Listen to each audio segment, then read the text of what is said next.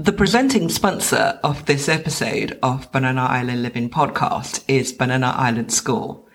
Banana Island School is a school with happy kids and very high expectations. So why don't you check them out? Go to mail@bananaislandschool.com, go to the website www.bananaislandschool.com, or just check them out on Instagram @bananaislandsch. That's Banana Island SCH. Welcome to season 3.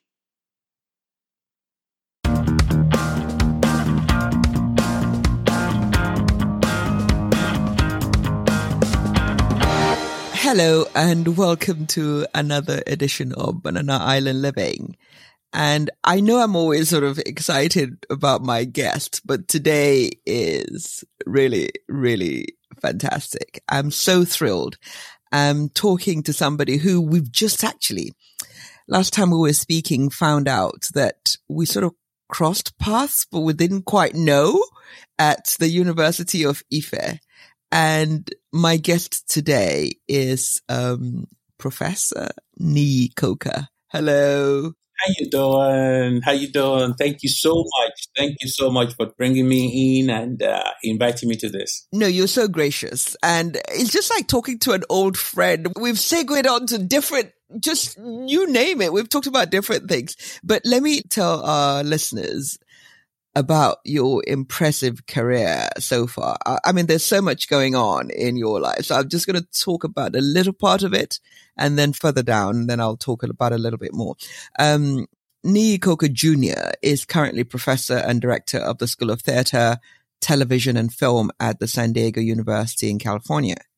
Now, before that, for 14 years, he was the E. Desmond Lee Endowed Chair and Distinguished Professor in African American Studies at the University of Missouri in St. Louis. And in spite of formidable opposition, he created the first and only degree granting program in African American Studies at the University of Alabama in 1999.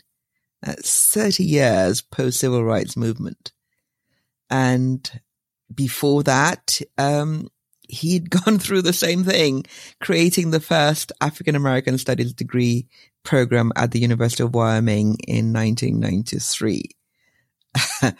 And he's the author of 2 books, several articles, award-winning documentary film director, and his films have Best Film Awards at the London International Film Festival, the Madrid Film Festival, the French Nice International. Yeah, no, I could go on, but hey, his CV is super impressive. It makes me feel like a slacker. Like, oh, come on. I feel like a slacker. I've done very little. I don't have a podcast that's doing this well. No. You've got a film. I mean, the podcast is for the poor man's version. There's a poor man's version of creation. So no, I'm in awe of what you've managed to achieve.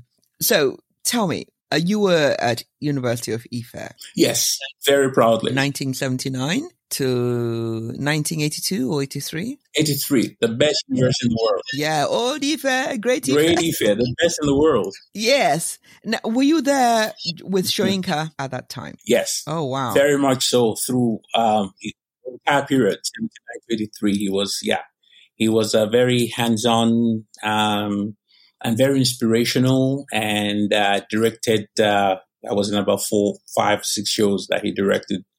And of course, he taught the major classes: humanist, tradition, and drama, aesthetics, the directing class itself. So yes.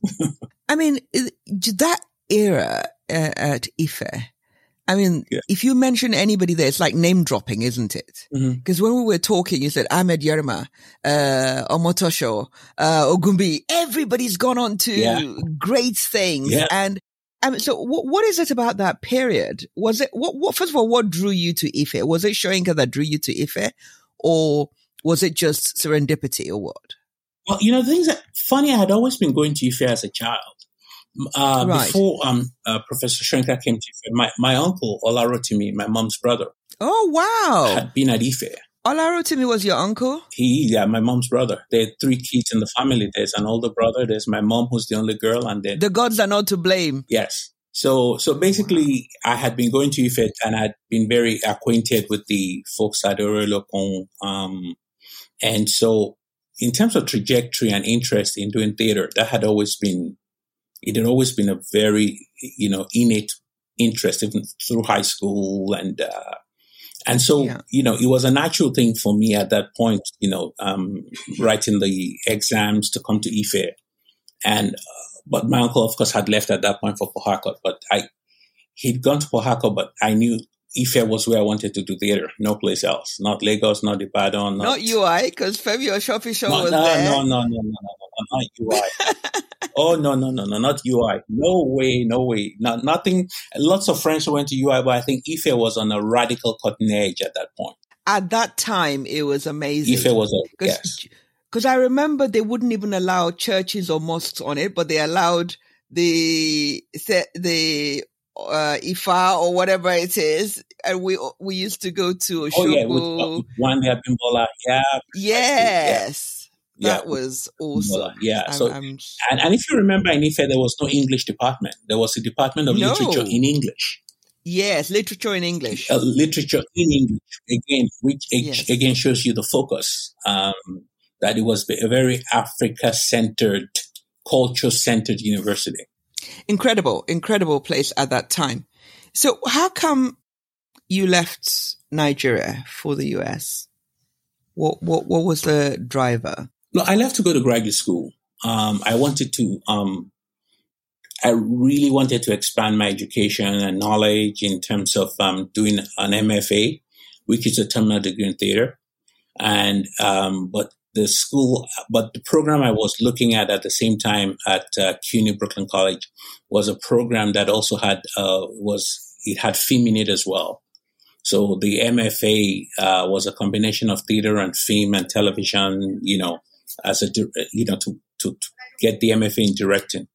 So that basically was one of the major reasons, and the attractions I wasn't looking for a program that was very puritanical, just pure theater or pure film. The combination that it combined theater and film and television, and so you were trained in all mediums. It even had radio at the time, so you could get trained in all mediums. Was very appealing to me, and so actually, I just went to go do that MFA in New York City. And you thought you were coming back? Yeah, I saw.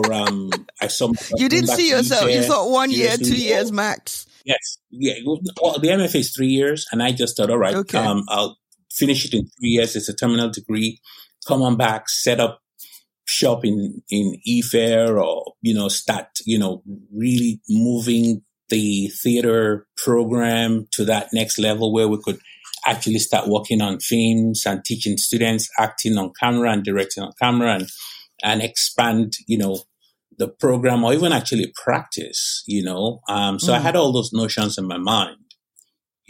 And then what happened? It didn't happen that way. What happened? Life happened. Life happened. At the end of the MFA, I was able to get a gig at MTV to start. And then through MTV, I started to direct at the John Houseman Theater on Theater Row in New York. And working at John Houseman Theater on Theater Row and directing shows, I started running into a lot of. I started getting more into African American theater. Wow! And honestly, realizing that in Africa we had not, or in Nigeria we had very little knowledge. Even though at Ife we had a strong basis in some ways, but we had not understand the depth of Black theater in America. And again, during the MFA, of course, we did a lot of, white European plays. And at that point, I tried to introduce South African theater into the program, being an MFA student. And so I started doing the NEC, Understanding Black Theater in America, and ergo the pursuit of doing, I ran into reading a guy named Malefikete Asante. Okay, I checked you out, and I saw he's played quite a bit of something to do with your life journey. Yes, that's my mentor, really, academically in African American studies. And so I became the first person to receive a degree in African American studies in the USA in 91. Through his, department at Temple University. And Temple, of course, became the first university to start offering PhDs in African American studies. And I got into that first class. I was really very excited about that, because in that program were people like Charles Fuller, who had just won the, the Pulitzer for the Soldier Story. Yeah, play A Soldier Story, which became Play A Soldier Story. And I was excited to go into that program, and people like Sonia Sanchez were in the program, people like Seloane Keto, people like the late Welsh Asante with the Mufundalai technique, and of course the great man himself, Molifikete Asante. At the same time? Yes, the same time. So it was, the program was just beginning. It was in its first, and it was the first PhD program in the USA in African American studies. So, for me, there was no other, I got PhD admissions into like Columbia and NYU, but I didn't really want to do theater or aesthetics or dramatic theory. I mean, African American studies was, to me, more appropriate. And I'm so glad I did, because I learned so much about how we've been so miseducated in Africa. Well, it's interesting that our conversation is going into that, because I was going to ask why African American. As a Nigerian, we come with this feeling, this almost, I don't know, it's not arrogance, but we always sort of feel we're enough. It's an arrogance. Let's say it's an arrogance. Call it arrogance then. But for you to have that, it's only a Nigerian who would say, "Do you know who I am? Do you know who I am?" Exactly, and then yes, even the gates man would tell you, "Do you know who I am?" but for you to have that understanding of the African American journey that far back, I mean, now we're a bit more woke, we're a bit more empathetic. But what for you? What was the Damascene moment that made you get that awareness? I think in many ways what triggered the awareness, the first few years you find yourself as a student, whether it's in Australia or the USA or Canada or Great Britain or France, and you're African, or you keep in your mind your African identity, you start to realize that there is something to your identity, and you're not going to accept being inferior to somebody else's culture and identity. And you begin to realize in that space while you're a student, even though there's, a lot of Caucasians and European culture around you, that you are not going to be marginalized, and you don't want to be marginalized. And you realize how much your culture has been marginalized, and how much your history has been marginalized, and why you don't see yourselves in the curriculum in the USA, and your Africa is just a footnote. You begin to understand the depths of colonization, and you begin to understand the impact and the damages of slavery or enslavement. You begin to understand that you are no lesser people in Africa. It's just that there's a world order that has placed you at that point of not just poverty, but ignorance and victimhood, and self-awareness, or lack of self-awareness, or self-worthiness, or something. Yes. All that comes into play. It comes into play again because at that point you begin to understand that there's a standard of beauty, and that standard of beauty does not include you. And for me, I think it's especially tougher on Black women, because Black women have to contend with that. Do you know? It's funny you should say that, because I interviewed some children of the diaspora, one in England, and I said, is it true that it's hard for Black women to find husband? Because I know black girls, accomplished, good looking, and they don't find husband, or if they find somebody, it would not be somebody that they would normally look at. If in Nigeria, they say, if it's not for you because I'm abroad, I would never have got out with somebody like you. Kind of thing. Is it true? It is. I mean, I've heard a lot of Nigerian women say, oh my God, America is a leveler. And that a leveler in the sense that, they can't really find people who meet them at the intellectual, emotional, psychological level, so to speak. And added to that is the aesthetic, because there's a constant aesthetic in the West that upholds a standard of beauty that has allowed the bleaching industry to do very well in a place like Nigeria, that has allowed the hair straightening industry to do very well in Nigeria. Weave on. Oh, they've moved on. They've moved on from hair straightening. It's now weave on. Oh, okay. So all that, that whole process, because it happened here as well. I mean, for many years, and it still does in the sense that how do you define beauty? What is, I mean, we're in a war. I mean, right now there's a Ukrainian war going on. Russia is invading Ukraine, and we talk about how basically people of African descent who are in Ukraine are not even getting any help. Can you imagine? And that the help and the focus of the news is on people in the West. I mean, can you imagine? And apparently they're even telling us to come and fight for them after discriminating. Yeah. So all that was, you asked me about the driving force. All that is kind of a motivating force to say, you know what? There's something I'm missing here. There's something I'm missing in the context that I see in New York City. People from Brazil, people from Mexico, people from Jamaica, people from Great Britain, people from Canada, who are all of African descent. Yeah. Who are people, the same descent, who look like me, but who were taken to other places through enslavement. And again, then I even got curious about my own last name and how my own last name, Coker, came to be. Basically, the whole, journey of enslavement and Sierra Leone and Liberia and finally settling in Abeokuta and the grandparents, So all that begins to come to play, and you want to understand your place in world dynamics and structure. So for me, that was very important. That was your Damascene moment. Was it a gradual thing or what? Or was it, did you have a light bulb moment? No, it was gradual. It wasn't a light bulb. It was very gradual, because it was gradual in the sense that you're doing a graduate program and gradually you're beginning to see that the curriculum is not really addressing your part of the world. Right. The options of courses are not addressing your part of the world. Yeah. There are not a lot of people that look like you in the program.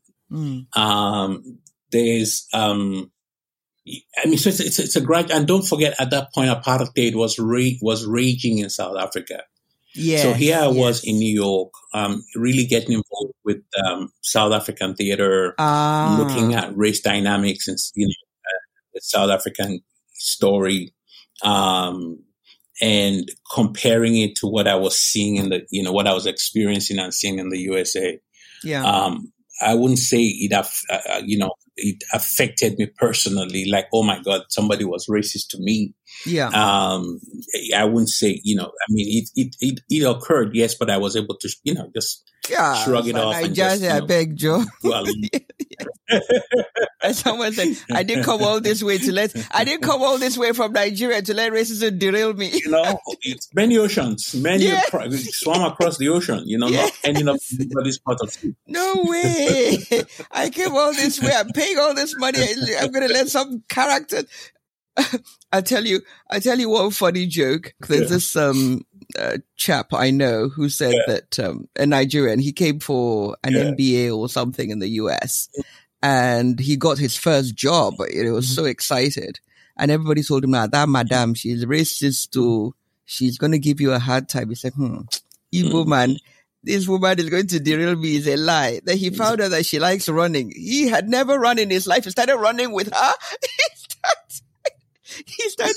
They started getting coffee together. He said, become the running companion. He said, well, by force, he became her new best friend. She couldn't be racist again. She became his greatest champion, and he was. And he said behind he would twitch his nose and said, "Jogger, sit down. You think I'm here to come and let some skinny chick fail me?" Hey, that's the thing. He basically found a soft spot. Yeah. And went through it. That's it. Yeah. He knew she was racist, but he said, I'm not going to let that derail me. I'm going to do whatever it takes. I'm going home, but I need to learn everything I need. I need to get money to pay back. But do you know what impresses me about you? What impresses me about you in particular is, you could have taken the path of least resistance, played the system, not necessarily calling out or making it your focus, and still, like you said, make your bag and let these characters face their own front. But you confronted it not once, not twice, but constantly, asserting who you are, asserting the things that drive you, and making those changes. Sure.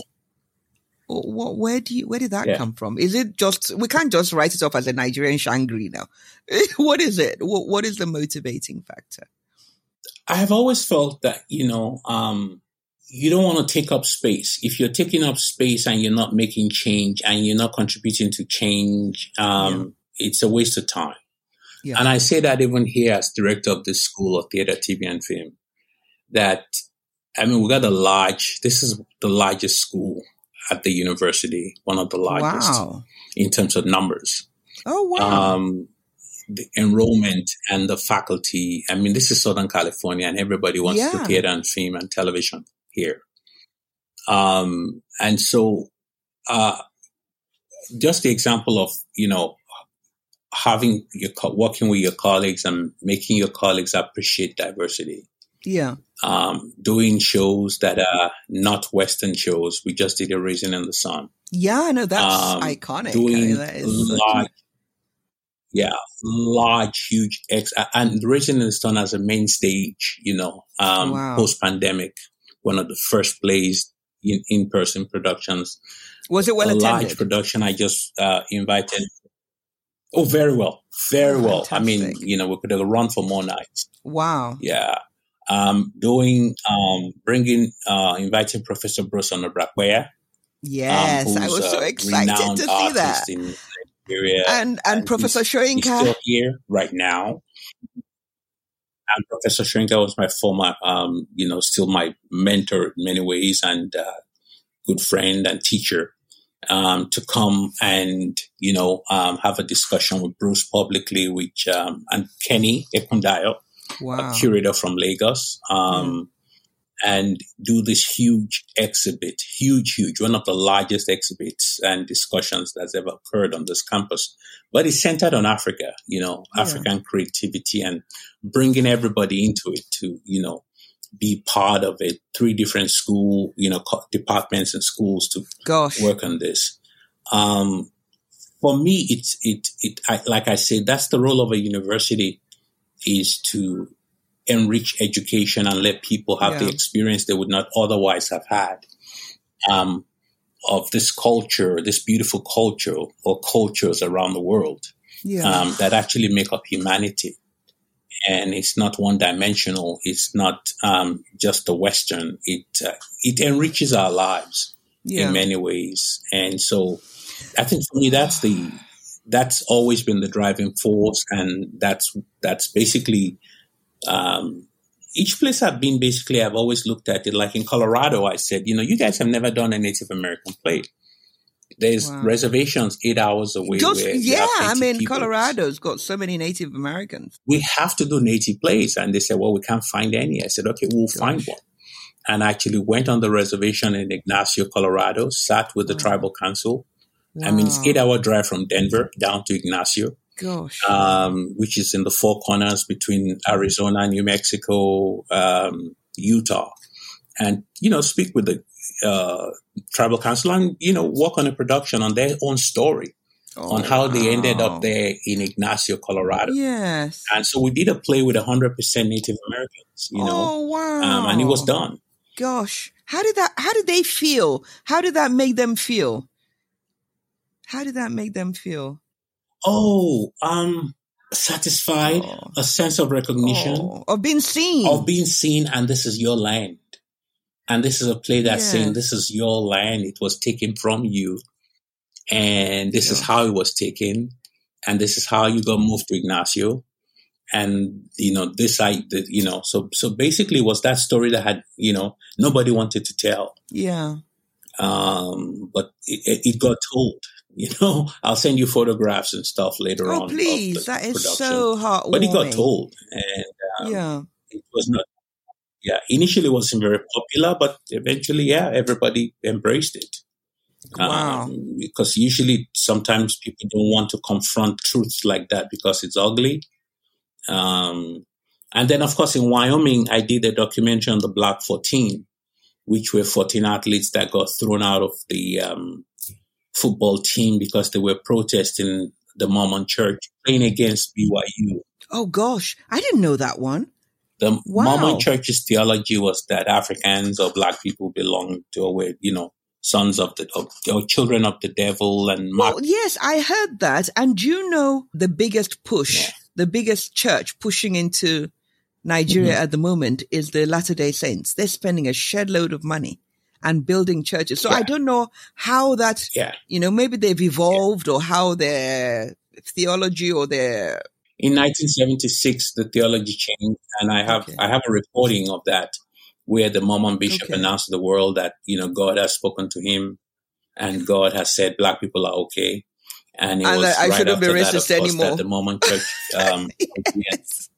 like all of the churches spread around the world, and because they needed to expand, go to Brazil, well, they go to Nigeria, they need people, go to Africa, and Africans are the ones breeding. You need adherents. You need bombs on adherents, seats. Otherwise your church gets smaller. You'll die. That's it. Oh, wow. That's it. No, so I know you have to go soon, but I just wanted to ask you.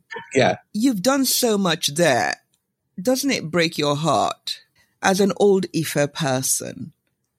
Don't you wish this was happening in Ife? And how in touch are you with what's going on there? The last time I was at Ife, I run an Africa World Documentary Film Festival, which is in about 12 countries. That's another part of your handle. I mean, you're just so amazing. Partner now with IREP, the last time I was at Ife was at an insistence that I had to have the Documentary Film Festival show at Ife. Right. In that first year, I was in Nigeria with the festival. I think it was 2011 or 2012, thereabouts.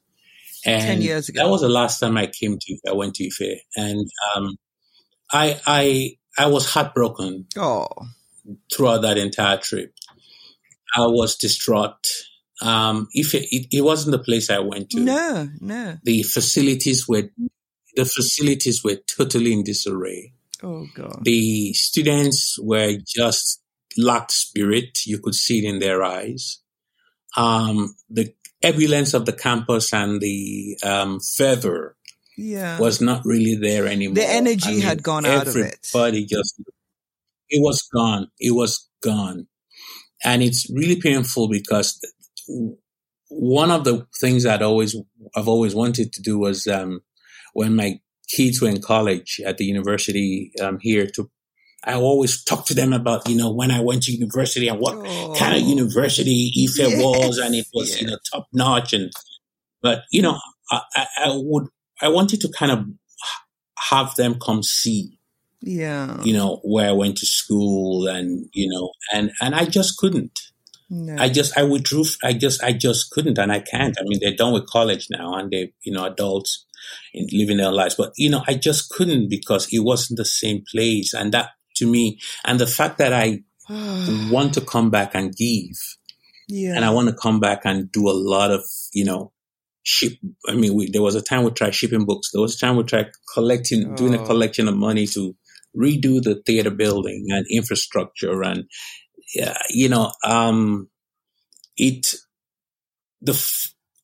to let such a powerful institution It's just get withered destroying. away like that. It's soul destroying. It's soul destroying. It's destroyed. It's a treasure that we've lost, and I hope we can gain it back again. That kind of culture of inquisitiveness, because in many ways, listen, we went to a university of Ife where we didn't really pay tuition. We paid for housing. Very little. The food was great. I know. Cafeterias. The campus was safe.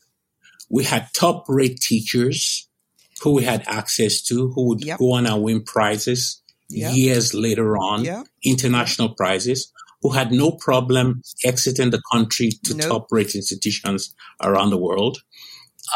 So the country gave us something. Yeah. I mean, such that when I finished at Ife, when I came to grad school in New York, I won every scholarship there was to win as the top student in the MFA program. And it was hard for my instructors to believe that I went to a university in Nigeria that they hadn't heard about. Yes. Because I was ahead of the class in terms of, what was it? Theater history, dramatic theory, dramatic structure. I mean, I was spouting off all the names and because Soyinka Ogbuehi, Omotosho Chokmai had prepared us. Unbelievable. Folabo Ajayi, they had prepared us well, sound, such that Stephen Langley, who wrote Theater Management in America, once called me to his office and said, wait, I'm confused. This degree you have is it a baccalaureate?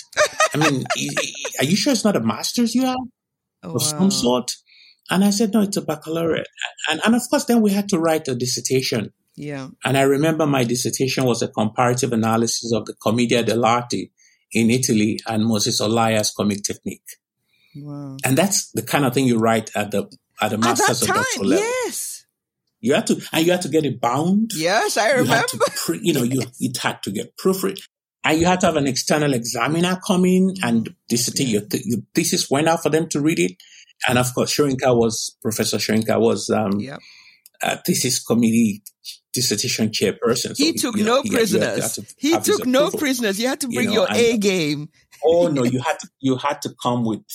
I will never forget. We were waiting on our final exam. I think it was Humanist Tradition in Drama. And as we were waiting on the exam, I recall very clearly that then they used to post it on the board. It hadn't been posted, and Professor Soyinka was supposed to turn in the grade. Yes, the shame. He drove up from Ibadan with his road safety corps people, right? And we all rushed up to his car outside the theater building and we said, "Hey, Prof, how you doing, sir? Have you finished grading our exams? We're looking, we didn't see the grades on the walls." And he just looked at us and he looked a bit befuddled. And he said, I'm just coming from this road safety corps thing. And there was this driver who ran into a car. And he was trying to explain how he ran into the car. And rather than speak in Yoruba, this illiterate driver was trying to explain himself in English, and it was giving us a headache. And I remembered, I thought to myself, why am I having this headache? Oh, yeah. Then I remembered your papers last night. I was reading it and I was getting the same headache I'm getting from this driver, which is our writing was just as poor as this public driver of a van who's trying to and this man's Oyubo. So, speak Oyubo. Needless to say, we all just froze like, oh, Christ, crap. We've all failed. Yes. So it was like, oh, man. Oh, So nobody asked him again for days and days. We had to kind of sleep on that. And everybody was scared to go look at the board to see if he'd actually posted the grades on the board, But thankfully, we all did well. It was a little scary, but we all did well. Yeah. And look where you all are today. Okay, well, we're going to get to the bit I like most. What I want to know is about you. What is the one thing remaining on your bucket lists? What's the one thing on the bucket list? Yep. Huh. Because you've done so much and you've achieved so much. Oh, no, I don't. I think I've been blessed with the good fortune of sometimes being at the right place at the right time, or having the right qualifications, and Now that's not very American. Americans accept praise, and Now you're acting a bit British. He must be that Nigerian. It's God, though. It's God, though. It's not me, it's God. It's Baba God. Americans say, yeah, right. I did it. I did it. No, as I always, I say to students and everybody else, I say, you're always standing on the shoulders of other people, whether you know it or not. So what's on your bucket list? One of those areas that I'm still very interested in, I started to work on it and I backed away because of my day job. I didn't have it, I want to return to it at some point, is getting closer to understanding Africans in the Pacific Islands. Right. Papua New Guinea, Australian Aborigines. Yes. I've been fortunate to meet, to spend time in Fiji. And one thing about the Fijians is they are very proud of their Africanity. Oh, fantastic. Because you don't get that. You don't hear that. The Fijians tell you that they came from Africa. The ancestors sailed, east, and ended up in Fiji. And if you go to the Fiji museums, Fijians are very proud of their African heritage. And fantastic. And again, but we don't get that. And the thing is, we as African people don't even see the connections, or we don't want to see the connections. You go to Vanuatu. They don't even exist. They're not in our purview. We don't seem to know they're there. There's so much divide. And I recall I was talking to a friend of mine who's we're classmates at Ife, and she's pretty high in government in Nigeria. I guess I won't name her, but she's pretty high in government and she does diaspora work. And one of the things I said to her was, why do we still have a place like Forcados? Yeah. Or why do we still have a place like Escravos, yeah. Okay, and you find people in Nigeria who tell you, "Oh, I'm from Escravos. I went to Escravos." And they're very proud of it, too. My auntie lives in Escravos. Yes. Yeah, and Escravos in Portuguese simply means slaves. No, it means slaves. And so if they named it, they named it Escravos, and we leave the name there, and we're independent, and language means a lot to what you call people and what you call yourselves and how you see yourselves. And so I can't imagine anybody from Portugal or from Brazil saying there's a town called Escravos and it still exists, and we never changed it. Sad. Good Lord. Anyway, so Sunday morning, church or chill? No, I really don't do church. I don't do church. Oh, okay. Yeah, there's a real Ife person there. They don't do church in Ife. Yes, I'll do the meditate. I'll do the believing in, a supreme being, a powerful force, a universal force of humanity. No Yemoja, no Oshun, no Orisha.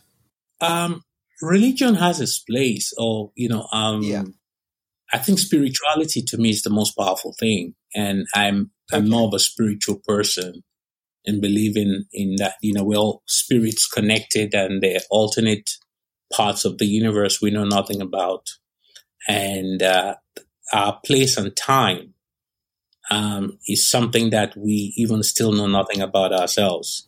Who do you admire most? Who do I admire the most? I would say my admiration is for people who have sacrificed and paved the way for us to be here. They've done simple acts to ensure that, we get to where we are. I was just talking to somebody here at the office who, had no clue of who Miriam Makeba was. And I said to him, there are a lot of nameless people who, for example, Mandela was in prison and nobody really knew he was in prison in the West. I understood what was happening with Mandela. Not until Makeba made the ultimate sacrifice of talking about him nonstop in the press here in the States and at the United Nations. And right. Yes. I've never known any Black man to free himself from prison unilaterally. And nobody recalled that, hey, there was this woman who sacrificed herself named Miriam Makeba to keep his name alive, and keep it in the consciousness of the West and in the conscience of the West. They're just a lot of nameless, faceless people who've just come giving their lives. So it's not one person. It's more like a characteristic. I was hoping for one name apart from Miriam Makeba. No. I was just saying I give that as an example. One name. Okay. Name one or two. Wow. Yeah. Wow. There's several names.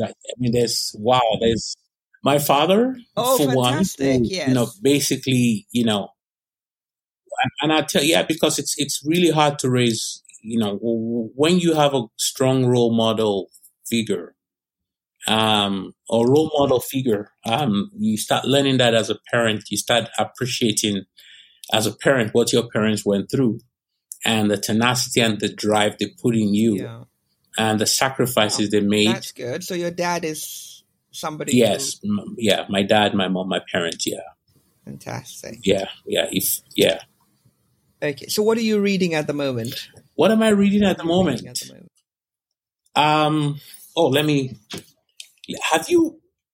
I just actually opened it. This is a very fascinating, and you might find it very funny. It's called The Physics of God. Aha! We were just talking about God, the physics of God. Yeah. So what is it about? The Physics of God. Basically, it's a book really that intrigued me because a cousin sent it to me. We got my cousin. I have a cousin in Scotland who's a physician, and we got into this debate or this talk about what is the physics of God? What is God? How do you define God? And yes. The whole thing about reincarnation, transcendence, quantum physics, the Big Bang Theory, how the universe came about. Right, gosh, that's deep. Yeah. Yes. So yes. Yeah, so this is a book written by scientists and a group of scientists and physicists who were looking at basically examining what is the physics around God, and the universe and the alternate universe and the different. Would it be about creation? Is it about the creation? Was there creation? Was there really a creation? Or is that, because our... I don't know, the Big Bang Theory or...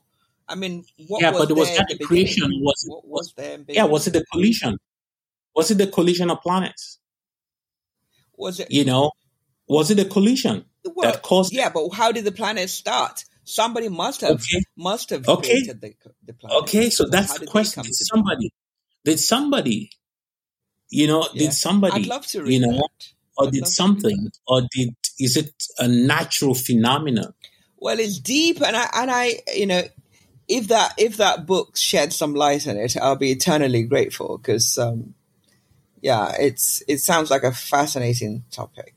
Okay, now tell me, what music are you listening to at the moment? What's in your Spotify? Your current favorite song? Are you into Afrobeats?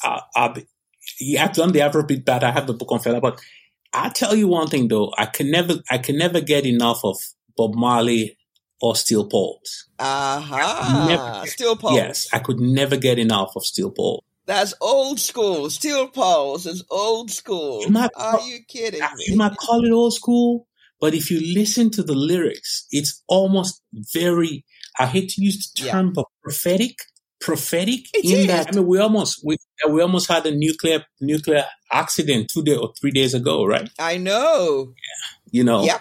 Yep. But doesn't it make you think that all these prophetic people, and they always seem to die? So what is it? Well, Steel Pulse is still going strong though. Are they? Yeah, I just saw them. I saw them 2 years ago before the pandemic. Good Lord, these guys must be like how old? They're going strong. If you've listened to their latest album, I think is one of their best. I didn't even know they're still releasing albums. I don't know they're still releasing albums. Their latest album is one of their best. I'll give you the title: Mass Manipulation. Wow. Mass Manipulation. Oh, guys are still going. Yeah, listen to mass Well, manipulation. that speaks to the moment, doesn't it? Yeah, mass manipulation. That speaks to the moment. Yeah, and the thing was, they had released a song called "Don't Shoot." They've released "Don't Shoot" Don't shoot. before Oh, good Lord. before you all started talking about. Was this after George Floyd? Or Way before this album came out, before George Floyd, came out before the SARS protests. And I just was thinking, Wow. man, if people during the SARS Wow. protests had listened to "Don't Shoot." But what I'm saying is that isn't this heartbreaking? Isn't this heartbreaking that the same thing over and over again? Yeah, but I think the thing about art is that art keeps us conscious, and art helps us soothe the pain. Yeah. And I think it's Amiri Baraka in one of his writings who said, "Thank God for the blues. If there was not the blues, Black folk would have choked off and killed off a lot of people. But the blues has allowed people to kind of basically work out, express themselves therapeutically, yes. Have an avenue for their. That's it. No, but the other side of that is that if it wasn't for the suffering of the black man, you wouldn't have the blues. You wouldn't have the blues. That's horrible. That's true. Obviously. Yeah. Yeah. So apparently these people needed to have the pain, which is a terrible thing to do, to say to a body of people. Okay. What are you watching on Netflix, Amazon Prime, or whatever? Exterminate the Brutes. Raoul Peck. What's that? Exterminate the Brutes. Oh, I must. By Raoul Peck. Right. Yeah. What is it about? It's about basically how people of color, Native Americans, Africans, Indians, were perceived in the early mid-18th century as the brutes that needed to be exterminated. And that theme of exterminating the brutes hasn't yet gone away, as we begin to see not just the genocides of different groups of peoples of color, and the techniques in which it was done, and the consciousness to have it done. And it's a very brilliant film because documentary series and film, because he goes back and forth looking at events that we think have passed and basically how they're correlating to current events today. Yeah, Exterminate the Brutes, Raoul Peck. Oh yeah, and the other thing everybody should read that I just finished reading, it's called The Confessions of an Economic Hitman. Ah. The Confessions of an Economic Hitman. I'm learning a lot. Who's that by? Please, you have to read that. That is a must. That is a must, and I'll tell you why that's a must. I think anybody that's going to go into politics in a place like Nigeria, Africa, or the Caribbean, if you are not reading, because this is so detailed. It's an autobiography. It's an autobiography, and it's one autobiography that actually it wasn't supposed to be published. Right. It wasn't supposed to be published, and the person who published it allowed us to see the inner workings of the world and how the economy of most countries have been sabotaged before they even start. Deliberately. The author is a guy named John Perkins. Yep. Certainly of African countries, and South American countries. Yeah, no. Confessions of an Economic Hitman by Perkins. That is a must read for him. And this chap, was he one of the actors or one of the perpetrators? Oh yeah. It's his confession. Basically talking about how he got into the business, and it's a very deliberate business to look at destabilizing countries around the world to make sure that the economies are never theirs. Oh, is that something to do with vulture funds and things like that? Oh, no. It's much deeper than that. Good Lord. It's much deeper than that. Oh, no, it's not about funds. This goes to how basically, historically, there's an arm that basically works with, like you have intelligence. Yeah. In government. It's an arm that just deals with economics. And so it's a form of economic espionage. It's economic espionage. Yes, it's economic espionage. Gosh. Sabotage, espionage, whatever it takes. I'm whatever it takes. Thank you. I thank you. If for nothing else, that one I must absolutely read. That is so shocking. That is a must read. And he talks about how he ended up in the hospital after the book got released. And he had been poisoned. What? Yeah. Okay. Yeah. I'm on it. So describe yourself in 3 words. Yeah, please. 3 words. Describe yourself in 3 words. In 3 words, I would just say, just compassionate, inquisitive, and creative. Yeah, creative. I'm so impressed because you're one of the few people who didn't hesitate to name the 3. Most people start by being sort of a bit hesitant about describing themselves. Then they do 2, and then the 3rd one, they sort of can't think of the 3rd one. But you had the 3 down pat, just like that. That's good. So onto thyself be true. I think about I hear from my colleagues, so I hear from my colleagues. That's brilliant. Okay, now you have to tell me a joke. I thought I already told you I told the joke. Okay. I'm waiting. I thought I told you. Okay, I'll tell you another one. No. That one was part of the story. So you now have to tell me the proper joke. This is a real life. This is a real life one. When I first came to grad school, in 1984, 85, in New York, there was another fellow Nigerian who was at a different graduate school, not undergraduate, it was graduate school too. And we used to meet at this coffee shop, a bodega. They call it a bodega in New York. And he was very inquisitive. Well, he was curious. He was really curious. Yeah. He was curious as to how, how you put a quarter in Nigeria, you have vendors all over the place who sell in the newspapers. Yes. Right? They sell in the papers. Yeah, to collect it from them. He was wondering why. You put the quarter in, you open it, you take one out. You take one out. Why don't you take 2? He was wondering, why do people just take one out? You take 2, 3, 4, 5. And make a business. So one day he decides, he went in, he put the quarter, he opened the thing, and he removed 30, 40 newspapers in there. And went to another corner of the street and was looking for, trying to sell him. Yeah. And people were just walking by him looking like, and I thought, what are you doing? And he said, well, it's the paper. I mean, it was in there, and rather than them putting money in there, they could take it from him and buy it. And so he brought the street vendor mentality. Yeah. And so he was saying, this thing, why do they trust people to just take one? So if I go there, I put in a quarter and I open it up, pick it all out. Yeah, he thought, okay, let me try this, I may as well. So culturally, it translated for him in that way. And I understood what he was doing. But I thought, man, But did he sell? Did people buy from him? But he learned his lesson.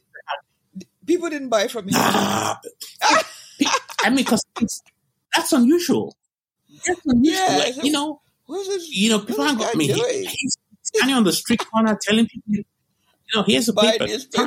Signs, But they do that in England, and so he thought, standard, we learn about it. They'll remove everything.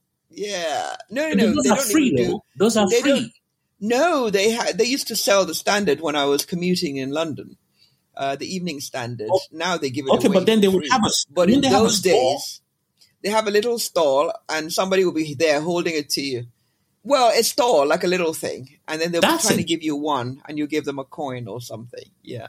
I just hope he changed his ways, Sha. Oh, he has. Yes. He has. I mean, That's sad. Well, thank you so much. Oh, thank you. Thank you. Thank you. I've had an amazing conversation. Now, if people want to get hold of you, how do they get hold of you? Are you on social media? Are you? I guess my email is ncokr@sdsu.edu. NCOKER, Nii Coker, NCOKER at SDSU, San Diego State University.edu. Thank you. Are you on Instagram, Twitter? No, I don't. My film festivals are, but I'm not. Thank you so much. I hope you come to Nigeria soon. I really do, because I think you've got so much to create. I want you to go and see the few people still holding up the theater in Nigeria, Terra Culture. You know, it's they're trying. Obviously, it's not where it could have been, but we hope things get better. Yeah, I'd love to. And I'd really love to. I'd love to. Yes, I'll see you soon.